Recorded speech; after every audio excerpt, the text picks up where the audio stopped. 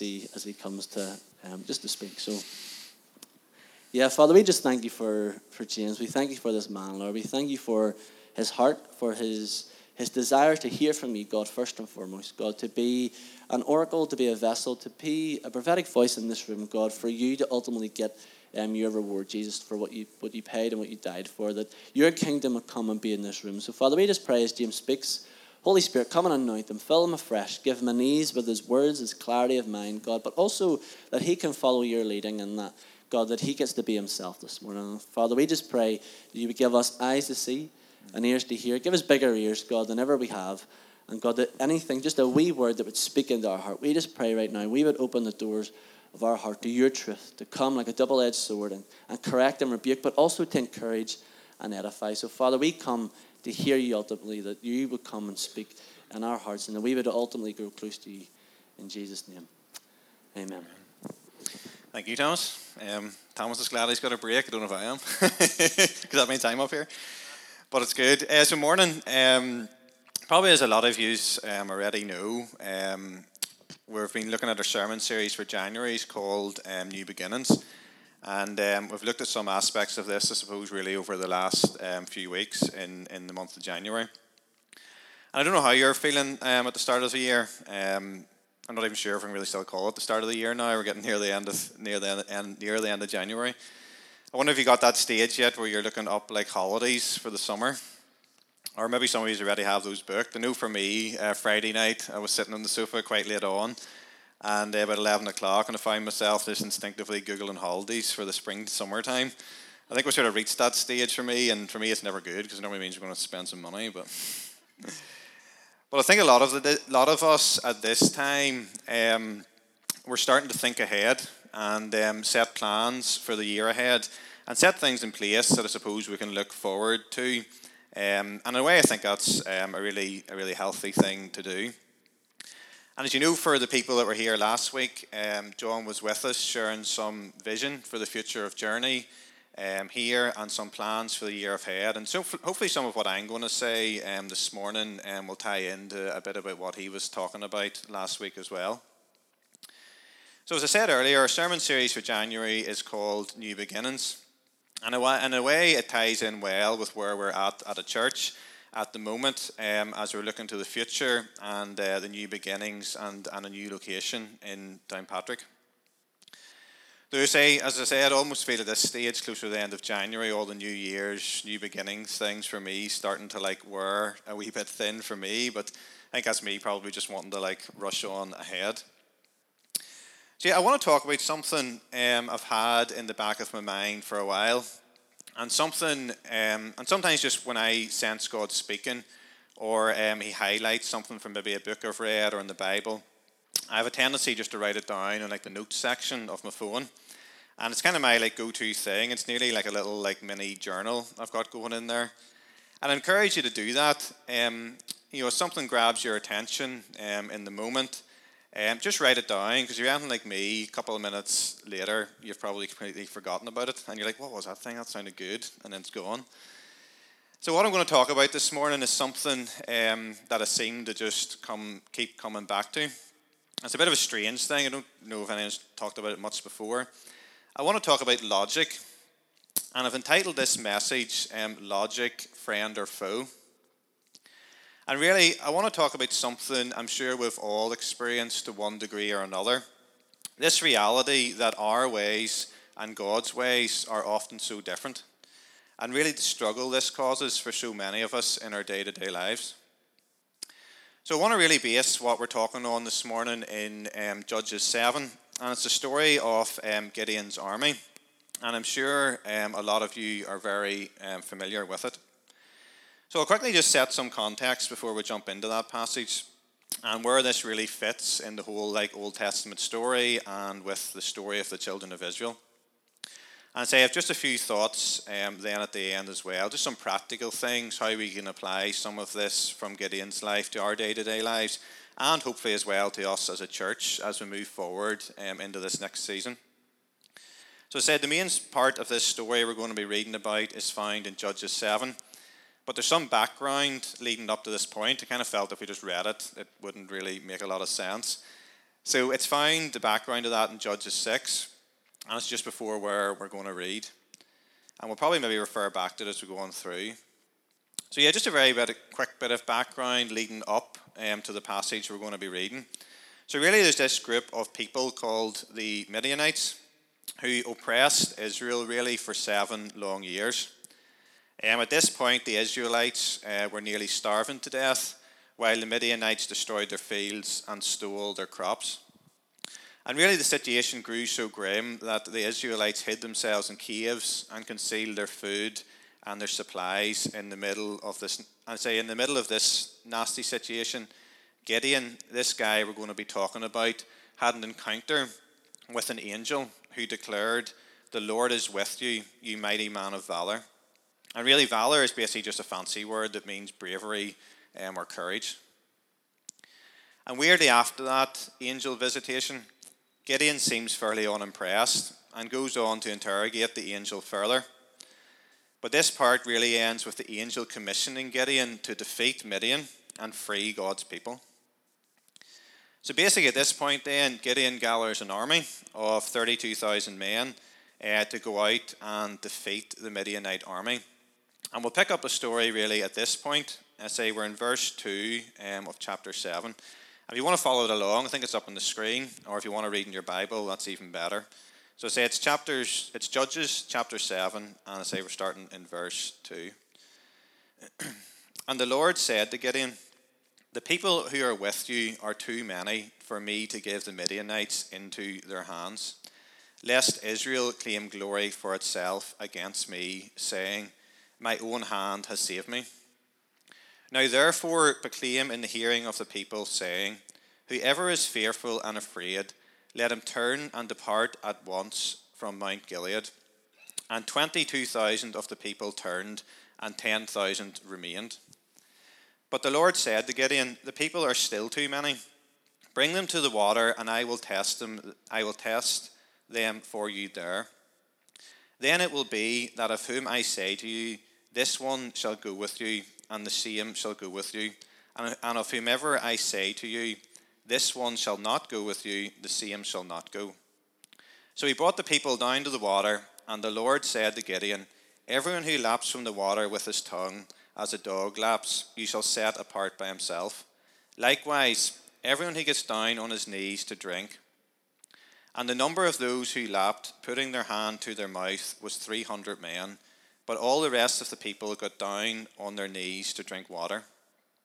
Then the Lord said to Gideon, 'By the 300 men who lapped, I will save you and deliver the Midianites into your hand.'" And yeah, this story of Gideon is one of my actual favourites. Sometimes I like to put myself in the shoes of the people in the Bible.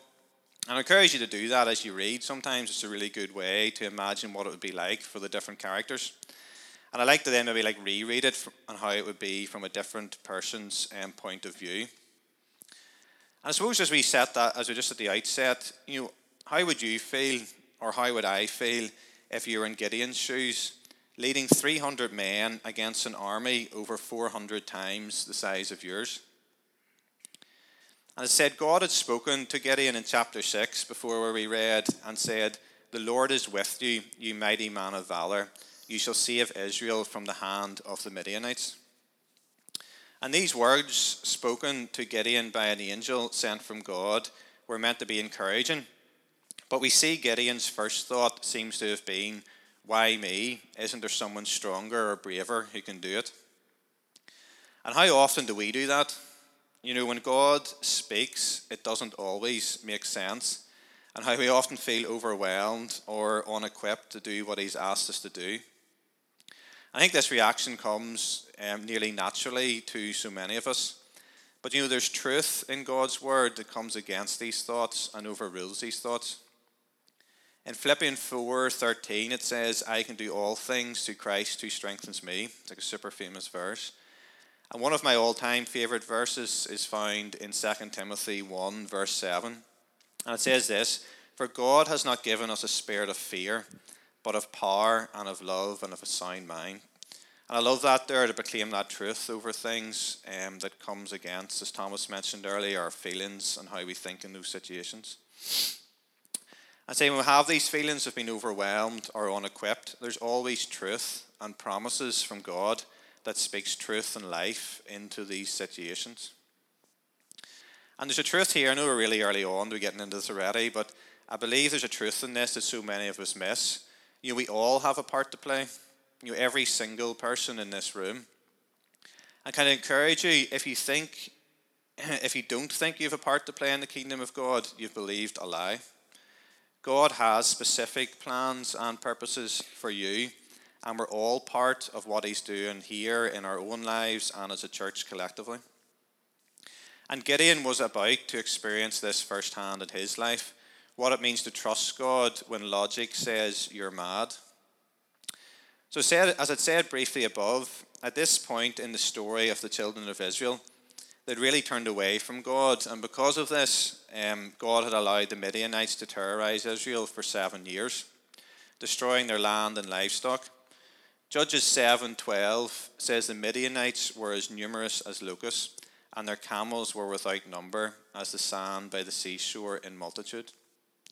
And further on in chapter 8, there we're told that the Midianite army was 135,000 strong. In their moment of need, Israel cried out to God, and in his mercy, God stepped in and decided that Gideon would lead the fearful Israelites to victory. And when he heard this, Gideon must have thought, don't you know how weak and afraid I am?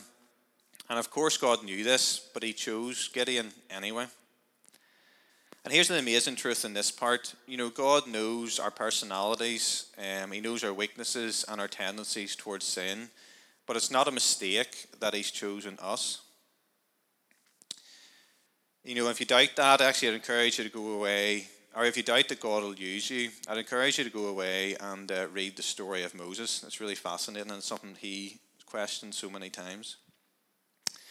And it says in Matthew 23, verse 11 and 12, it says, "But he who is greatest among you shall be your servant, and whoever exalts himself will be humbled, and he who humbles himself will be exalted."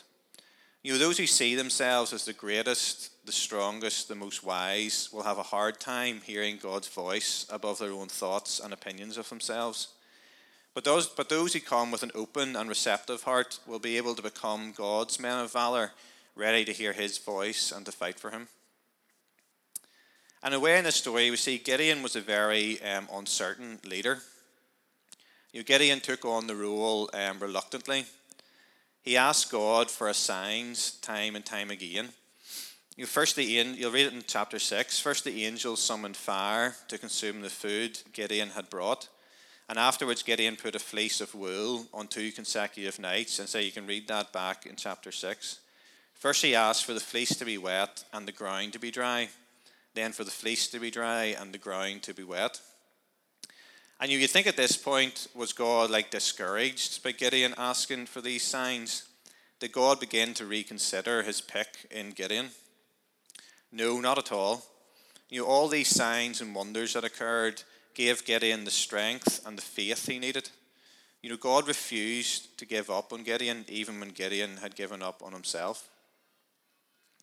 And fast forward a short time later, this is where we read from above. Gideon stands at the head of an Israelite force of 32,000 warriors. Now this, in a way, is a mighty army and the best fighters from the Israelites. And reason would say they maybe stand a chance against the Midianite army. But then comes a new order from God. He says to Gideon, everyone who is afraid should go home. God knew that Israel would claim the glory of victory, celebrating its own strength instead of rightfully honouring God, who was in command. And don't you think that Gideon would have loved to leave right then? To count himself as one of those who was afraid, so he didn't have to face the battle and risk of death. Can you imagine how Gideon must have felt sending out this new order to his 32,000 soldiers? In a way, what kind of leader is this who willingly tells his soldiers to leave just before the battle? I know many of us don't face potential death by stepping out to obey God, but I want to ask you the question, how often do we not do things out of fear?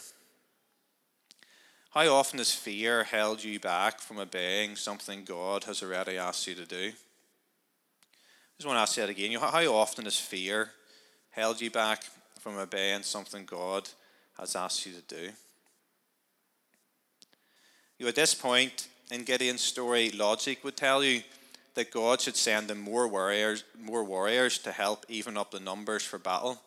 Maybe weapons or some type of tactical advantage to help even out the odds. But then God says something remarkable. He says there's still too many. Overnight, 22,000 of Gideon's soldiers left, and this must have been a severe blow to Gideon. As a leader of 32,000 men, he would have begun to think it was possible. But with only 10,000 men, it was nearly impossible. But then God spoke again. He says there's still too many. And this new command went against all human reasoning and logic. And that is exactly the way God wanted it. In obedience to God's leading, Gideon took the army to the river to drink. Only those who lapped up the water with their tongues, drinking like a dog drinks, were allowed to stay, while everyone else was sent home. And when the dust had settled, Gideon was left with only 300 men. So you have 300 men against this massive army. Imagine Gideon's fear then when God said, "Go down against the Midianite camp, for I have delivered it into your hand." It's one thing to hear what God wants us to do, but to actually do it can feel like a whole new battle and a whole new challenge. Once again, God coaxed Gideon on. He instructed Gideon to spy on the camp, and here Gideon heard that the Midianite soldiers were also afraid. One spoke about a dream where a Midianite tent was knocked down by a loaf of barley bread. And he said, "This is nothing else but the sword of Gideon, the son of Joash, a man of Israel." The Midianite soldier cried, "Into his hand God has delivered Midian and the whole camp." Hearing this renewed Gideon's faith. With his 300 men, armed with nothing more than trumpets and torches, hidden inside clay pitchers, the Israelites crept to the outskirts of the Midian camp. On the signal, the Israelites broke the pitchers, revealing the torches, and blew their trumpets, yelling, "The sword of the Lord and of Gideon." Surprised and thinking they were being ambushed by a large army, the Midianites panicked, fighting against one another before eventually fleeing into the night. Their mighty strength had been overcome by a mere 300 men, led by Gideon, a man of God. So I want to suggest from this story, logic isn't always our friend. God's ways are not our ways. We're surrounded here by a culture where it's normal to talk, I suppose, about hearing God speak, whether that's through reading the Bible, prophetic words, or personal encounters we have in our own quiet time. But here's the reality in all of this. Like Gideon, the outworking of these promises isn't always logical. It can feel often like God has spoken a promise about your future and left you no instructions on how to get there. I know personally speaking, Christine and I have some promises God has spoken over our lives from years back. And if I'm being perfectly honest and vulnerable here, I don't actually feel much closer to seeing the fulfillment of those things, and that's quite a number of years on. And someone shared a word with me a while ago, I think it was possibly actually Joy, which was a really good reminder, about how, it was one personally for me, about how God was building the foundations for something, and that I couldn't see the finished product and what it was going to be. But see the beautiful thing in that word, He's always doing something and making progress, even though we can't always see it. And here's the truth in this. So often we judge things as being failures or successes based on the outcome. And if the outcome isn't what we perceive to be success, we bank it in our minds as failure or disappointment. And I'm currently finishing off at the moment, actually. I'm working on a house I'm building for a cousin of mine. And he put down some of those herringbone style tiles. If anyone picks them, I never want to be involved in it. They're a bit of a nightmare to work with. But I've seen even in that picture, when you look out across that floor and you see it done, all the joints in that look chaotic, and there appears to be completely all over the place. Completely, seemingly going in random directions. You know, and how often, if we're being honest, does our walk with Jesus feel like that? But here's the thing, in those tiles, from a distance it seems chaotic and all over the place. But when you look close, there is order and there is a pattern. And often I think that's how we feel about walking with Jesus. You know, at the time, at first glance, it can seem chaotic. But when we stop and look back, we can see his hand in all of it. And God's clear in this in Romans 8:28. And again, I keep saying these are my favourite verses, too many of them. But he says, and we know that all things work together for good for those who love God. You know, and this verse tells us all things work together for good. And that means all things. And unfortunately, all things means the good, the bad, and the ugly. And I think a lot of the times, if we're being honest, we want the good things to work together for good and to leave all that other learning bit out. You know, and there's these promises that God has spoken over our lives. But a bit like Gideon's, God's plan to get us there probably looks very different to ours. And I guess for me, you know, I have I do have a logical, like mathematical type brain. I'm by nature very much a problem solver. You know, I love a good project. You know, someone comes to me with a plan or what they want built or created, and I tend to thrive, you know, in making logical steps or a step-by-step plan on how to get there, like fairly quickly, and it's normally pretty efficient. And if I'm being honest, at times I prefer, if this is how God worked, that when he spoke plans and dreams for our future, he'd give us a nice, clear-cut plan on how to get there. But you know, so often this isn't the case. And I'm sure we can all look back on our lives and the twists and turns that there's been along the way. So I want to just shift things a little. We looked at Gideon for quite a while there and look really more at a practical level. You know, how do we not just survive but thrive in the midst of waiting and uncertainty? And if you are waiting, I always think of the story of Joseph. And you can read up on that when you do in your own time. You know, the promises that were spoken over his life at a young age and everything he had to go through in that in-between stage. And you can imagine how he felt in those in-between times. And in that beautiful time in his life where he's seen the goodness of God and the fulfillment of all those promises. So yeah, there's three things I want to look at, and they're only going to be brief, like, because we're waffling on a bit about Gideon. But you know, there's three things we've already seen in the story of Gideon that I just want to pull out from it. And it's kind of like, I nearly see it as like a wee like step-by-step plan in terms of like hearing God's voice and different things. So the first thing is like learn to know his voice. And we've seen this in Gideon as he received that promise from the angel. And the second thing I want to look at is surrender and obedience. You know, God obeyed Gideon obeyed despite the odds and how things looked.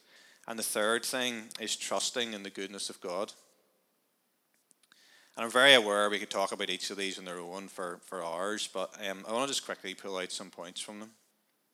And the first one I said is learn to know his voice. And I say Gideon had a clear promise from God. You know, and often our plans for how things work out with God is often very different from his.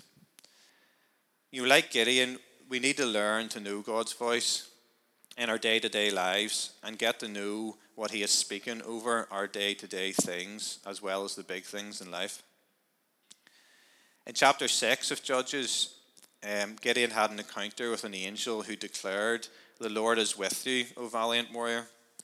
And Gideon seems unimpressed and began to really interrogate the angel, which I think I've had like an angelic visitation. I don't know if that would be my first reaction. But the interaction really concludes with the angel commissioning Gideon to defeat Midian and free God's people. You know, we need to be people who learn to listen to God speaking in our lives. And I know we're all in different places with this idea of God speaking. And for us all at times, it can be a struggle to get clarity on what God is saying in certain season. And sometimes God does show up with a step-by-step plan, and sometimes he doesn't. But we need to be people who choose to step out in faith and obey his voice. There's those times so often when God just shows us that like next small step. And those times when we take that step, then he shows us the next step. And so much of our walk is a day-to-day walk at times with him. I really feel at these times we need to learn to trust God and his word he has spoken and just take that next step that's in front of us, even if it doesn't seem to make sense. And maybe and we can't see the end picture of where he's leading us. And really over it all, when it comes to hearing his voice, there's no set formula. We all hear and experience God in different ways, and that's totally fine.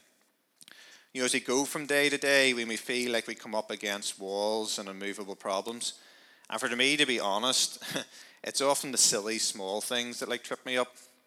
And I said before, it frightens me sometimes how I can go from having a really good day to one email or a phone call throwing off the rest of my day. It can happen so easy. And we have these moments where we become tempted, to feel afraid that we don't stand a chance to win this battle, whether it's big or small. But, here's the lovely thing. He knows who we are, and he's chosen us before the beginning of time to emerge as victors. When we put God in charge of leading our decisions, we will become conquerors, just as we read in the story of Gideon. Sometimes I find in the church culture we're part of, sometimes the second part of the process is the hardest, especially in the prophetic culture like we have here in Journey, where we've received prophetic words through someone else or sense God speaking through his written word or personally to us. I often fall into that trap, if I'm honest, of filling in the blanks or running on in front of God. I kind of apply that logic. Oh, well, if God spoke about it, it must be going to happen very soon. Probably I would ideally like it to happen in a matter of weeks and at most months. But often God's ways are so different to ours. And I know I often get so impatient in the waiting. As I said before, I know Christy and I both have prophetic promises that God has spoken over our lives some years back. And as I said, sometimes I feel like we're no real closer at times to seeing them fulfilled than what I did when those few years back. And I know that probably is the experience of some other people here in the room. But if you are in a period of waiting, you're in good company.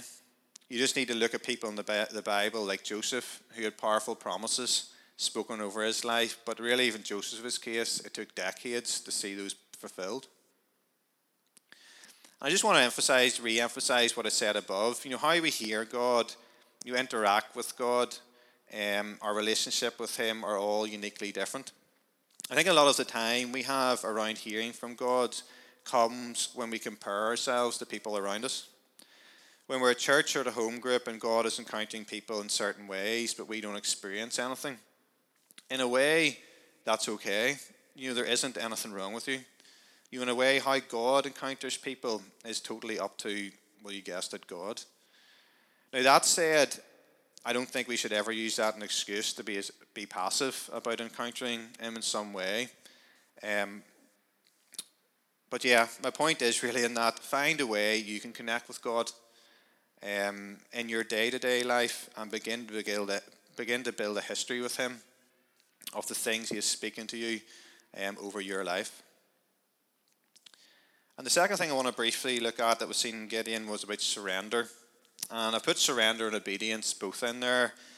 I kind of feel like surrender and obedience, to me, these two things are kind of like two sides of the same coin and go very much together.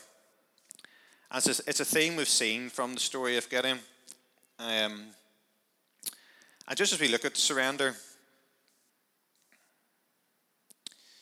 if you are, I kind of put this in, I kind of felt God on this, but I say, if you are in a period of waiting or what feels like waiting, I think sometimes in the waiting we become fascinated by the promises God has spoken over our lives. And I think at times we also need to be careful with that too. We can develop a bit of a, when God fulfills that promise, then my life will be complete. But we need to learn to thrive in whatever circumstances we find ourselves in, whether that be good or bad. In the last few years, I've been learning more and more that God is often less interested in the destination, but more interested in what he's teaching you along the way. Paul says in Philippians 4:11, he says, I am not saying this because I am in need, for I have learned to be content, whatever the circumstances. I know what it is to be in need, and I know what it is to have plenty. I have learned the secret of being content in any and every situation, whether well-fed or hungry, whether living in plenty or in want.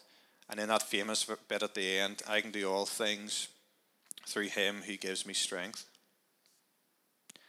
And in a way, it's often easy to obey God when there's a sure outcome, and the steps to that outcome seem clear. The challenge with obedience and the lifestyle, I want to encourage it's a lifestyle of obedience, is when we face things we can't control and the route to see the promise fulfilled is not clear. God is sovereign in all things, and we get to partner with him no matter what he is doing. When it comes to surrender and obedience, what we need most is the willingness to do what God says next. Even if it's not logical, or can't even suggest at times it doesn't even seem reasonable. And here's another thing about obedience. And I want to just apply this, or think about this even in relation to like where we're going as a church and this next season we're coming into. Obedience never just affects us. I believe there's a generational shift when we give our yes to God. When we give God our yes, no matter what, there's an effect, I believe, in whole atmospheres and communities around us. It's like when you drop that small stone into still waters, the ripples go out and out and out. I want to just throw this in. Do you believe this for our new building and for us here as we give God our yes in this next season? That if we give God our yes to this, that it will influence generations to come. And let's be those people who live with a passion to give God our yes, no matter what the cost. So finally, the third thing I want to talk about is the goodness of God. And he is always good. I heard a sermon recently, and the guy speaking said, this is another one I put in the notes on my phone, God is not a vending machine where you put prayers in and you pull a lever and the outcome we want pops out. But here's the thing with God. It might not be the outcome we want, but we always get his goodness and what he is about, not what we necessarily wanted. And I think that's so rich and so good. Sometimes we fall into a trap of, I will lay it all down for God because it gets me a certain outcome. The reality is Jesus is a reward. He is always worth it, and he's infinitely good. We live with the confidence because we know and have seen the goodness of God. And I think testimony plays such a big part in this. When we look back and see God's favour and provision in the past, how can we not trust him with the future? And that's for us personally and as a church. God rewards those who seek him, who gives themselves completely to him. But even in that, he doesn't work for us. We work for him, and he shows up in his timing. We've seen his goodness in the past, so how can we not trust him for the future? I know I am, and I know lots of us are very outcome orientated. If the outcome is what we perceive to be good, we treat it as a victory. But God's so clear in this, he works all things together for good.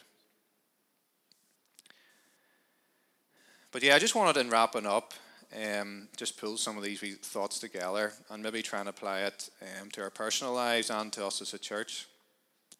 So say, as well as personal lives, this idea of logic is quite relevant for where we are as a church at the moment. And with John here last week sharing a little of the vision for the new building. And in a sense, logic would tell us, we're only really 50, 60 people. We don't need a building that size, and all the other questions that come to mind. And many of these are genuine concerns. But here's the thing, God's thinking is so other and so far outside the confines of our human thinking and logic. Gideon defeated that army of 135,000 people with a small group of 300 men because God was on their side. And here's truth, God fulfills the promises he has made. At this stage, it'd be great if God sent us in a way here to journey more people so the building's a bit fuller. He gave us all the money we needed to buy the building and renovate it. And I'm in a way expectant that he will do that. But sometimes we need to trust God and the word he's spoken and just step out in faith and rest assured that he will show up and make the way possible and fulfill the promises he has spoken. And let's remind ourselves of the words God has spoken over this church, over this new building, and look beyond the constraints of our human logic. And let me reassure you this morning, we serve a big God, and he already has this mapped out for us. The victory is already his. Let's surrender to his plans and set aside our own doubt and fears in this season, both personally and as a church. In the second part of, I think it's verse 2 of chapter 7, we read at the start, God says, "Lest Israel claim glory for itself against me, saying, my own hand has saved me." This explains why the army of 32,000 was too large. Israel could still take credit for a victory if they had 32,000 troops. They could believe they were underdogs who triumphed through their own great bravery or strategy. God wanted the odds so bad that the victory would clearly be his alone. How about we begin to apply this principle to the dreams and desires we have for our own lives and as a church on the move together? And when I say on the move, I mean spiritually and at the moment, literally. What if we really believe the principle in Zechariah 4:6? It says, not by might nor by power, but by my spirit, says the Lord of hosts. Then our smallness does not matter. If we really believe the principle in Psalm 27, some trust in chariots and some in horses, but we will remember the name of the Lord our God, then smallness does not matter. Maybe this is the time we surrender and give God our yes to this next season in church and in our personal lives and say, God, whatever it is, whatever you have spoken, that's what we're doing and that's where we're going. And you have talked a bit there about the promises of God over this church. But in a way, this church is a reflection of what God is doing in us, his people. How about in this season, we be people who surrender ourselves to the promises of God that he's speaking over our lives? And I'm so aware how easy it is in our day-to-day lives to get sucked into the rut of comfort. There's nearly an unsaid pressure from the world to do what is seen as the normal thing to do. Have a good job, a nice family, a so-called comfortable life. And in a way, there's absolutely nothing wrong with those things. But let's not let those things get in the way of the promises, the dreams, the visions God has given us. Let this be a season where we go beyond that and go after everything God has promised. So maybe get the guys back up if they're coming up for worship, if they're ready maybe. And there'll be some of the guys. So maybe this morning you're thinking, do you know what? I have no idea what God is saying to me in this season. I'd encourage you to come up, really. There's a ministry team here at the end. I'd encourage you to come up and ask those guys to pray for you and pray over you. And and just really, those guys would love to pray with you and help you ignite really a passion in you to see God move in you and in those around you and out into this next season of your life. So, thank you.